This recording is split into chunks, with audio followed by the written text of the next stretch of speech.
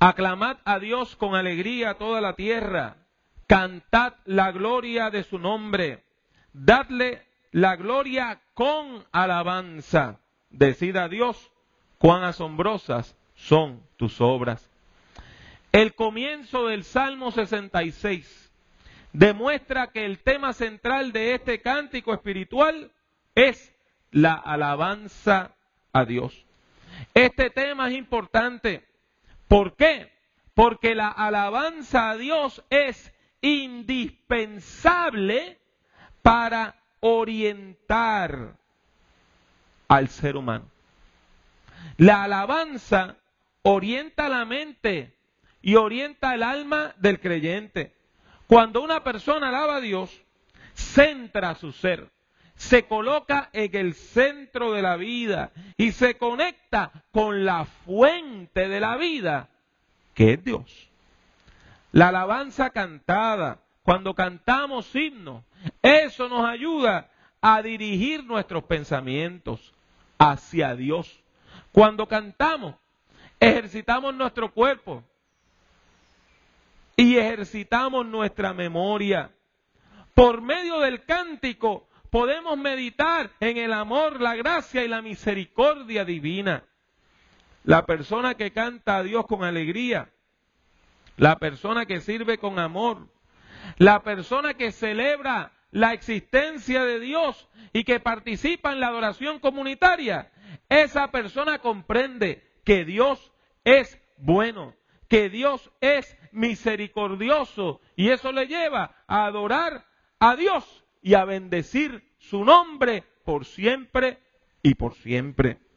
El Salmo 66 nos exhorta a alabar a Dios, sabiendo que la persona que alaba a Dios aprende a depender de Dios. El Salmo comienza exhortando a toda la tierra a aclamar a Dios con alegría. Y este es un llamado que Dios hace a toda la humanidad, que aquí se representa por la frase toda la tierra. El versículo 2 destaca la razón por la cual nosotros debemos alabar a Dios. Debemos alabar a Dios por su gloria. Debemos alabar a Dios por su gloria. Y eso nos lleva a preguntar, ¿qué es la gloria de Dios? La gloria de Dios es una expresión que describe la excelencia del carácter y de los atributos de Dios. La excelencia del carácter y de los atributos de Dios. Y ese carácter divino, esa excelencia del poder de Dios, ¿dónde se manifiesta? Mi hermana, mi hermano, se manifiesta en la creación y se manifiesta en la historia. En su sentido más puro, solamente Dios es glorioso. Sin embargo, Dios refleja su gloria en la humanidad.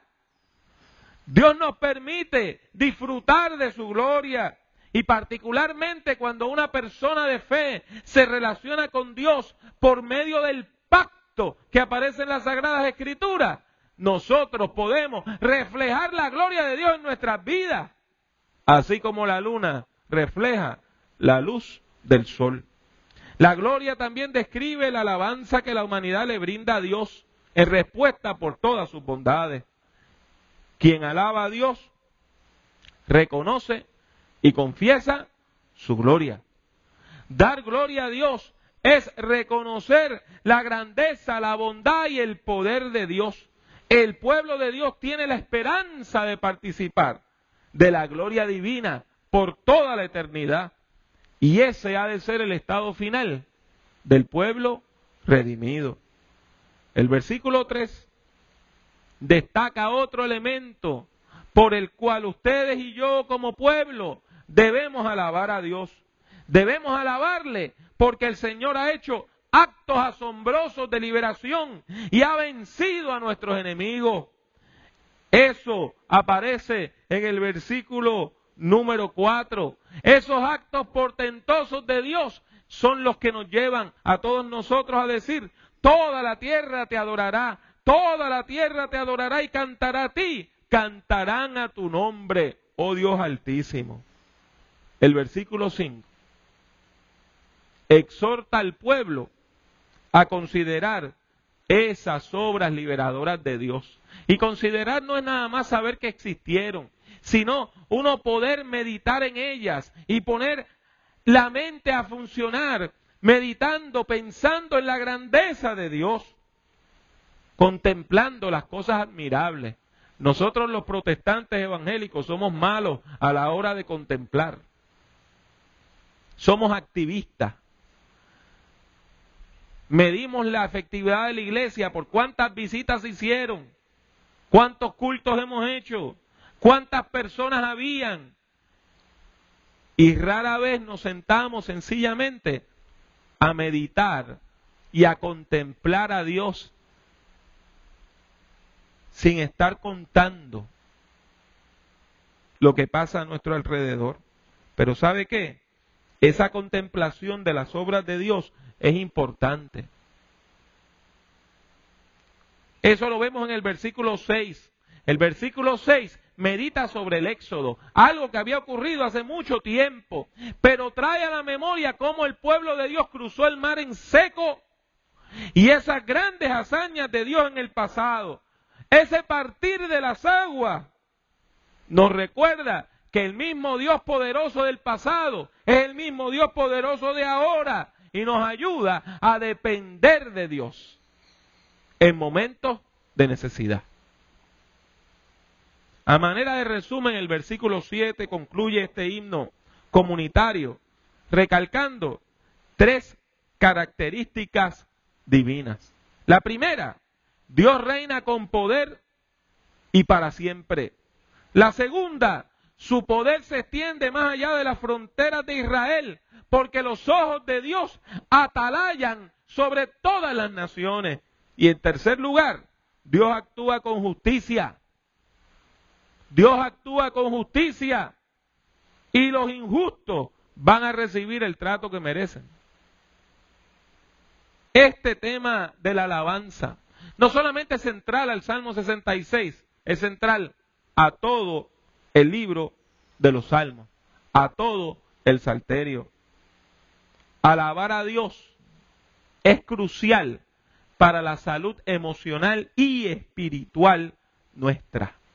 No basta tener salud física, no basta tener salud emocional, hay que tener también salud espiritual.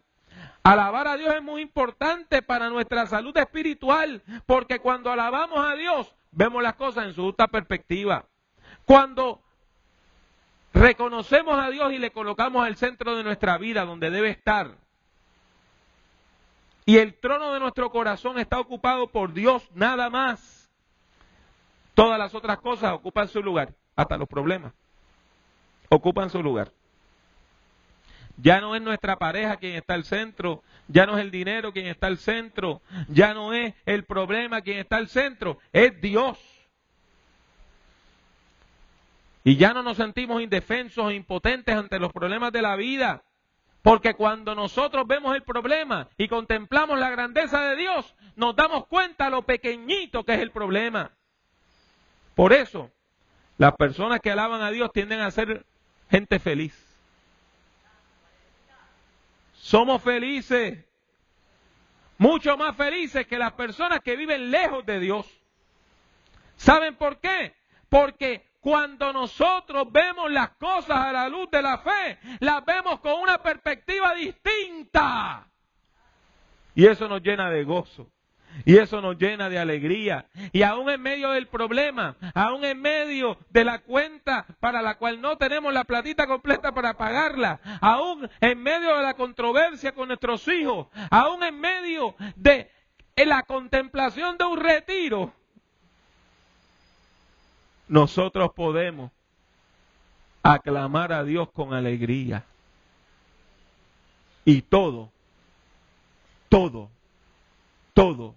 cae en su lugar. Como afirmamos anteriormente, la gloria de Dios es una expresión que describe la excelencia del carácter y de los atributos divinos, manifestados en la creación, en la historia. podemos ver que hay una conexión bien estrecha entre la alabanza y la gloria de Dios. La alabanza es el reconocimiento de la gloria de Dios. Cuando alabamos a Dios, celebramos sus atributos, reconocemos su grandeza. Alabar a Dios es decir que Dios es bueno, justo, santo, sabio y poderoso, entre otras cosas. Todas esas son características de Dios, características divinas. Y nosotros recalcamos que alabar es reconocer todos los atributos que adornan a Dios. El Salmo 66 nos invita a considerar los motivos que usted y yo tenemos para alabar a Dios. Y los motivos son muchos. Son muchos. El Dios creador no solamente nos ha dado todo lo que existe, sino que también nos creó y nos sustenta a cada paso. Si vivimos, es porque Dios vive. Y eso debe llenarnos de gozo, eso debe llenarnos de alegría. Eso debe poner alabanza en nuestros corazones y cántico a nuestro Dios. Y en particular, debemos alabar a Dios por los actos liberadores que ha hecho en nuestra vida. No solamente los del pasado, sino que desde ya le damos gracias a Dios por las cosas que va a hacer en el futuro. Dios sigue liberando a hombres y mujeres, a grupos y naciones, y nos sigue llevando a la libertad. En resumen, mis hermanos y hermanas, la fe nos ayuda a enfrentar, a sobrevivir y a superar las situaciones más difíciles de la vida. La fe nos lleva a elevar cánticos de alabanza a Dios. Y la fe nos permite crecer, madurar, prosperar, aún en medio de las situaciones más difíciles. Quien claudica ante el problema, termina destruido. Pero quien enfrenta el problema con valor y con alabanza a Dios en su corazón, es fortalecido en la fe de Jesucristo. Por lo tanto, en estos momentos de crisis personal y nacional, debemos recordar cómo Dios ha estado con nosotros en el pasado. El mismo Dios que nos ayudó a superar la crisis de ayer, está con nosotros para ayudarnos a superar la crisis de hoy y la que vendrá mañana. Porque la alabanza a Dios nos da herramientas útiles para enfrentar toda crisis. Y por eso, una vez más, les recalco que debemos aprender a alabar a Dios, a expresar nuestra gratitud a Dios, a decirle a Dios que Él es fiel, a entonar cánticos a Dios, celebrando cómo nos ha protegido y liberado. La mejor forma de meditar es la alabanza. Mis buenos hermanos, aclamemos a Dios con alegría en el nombre de nuestro Señor Jesucristo. Amén.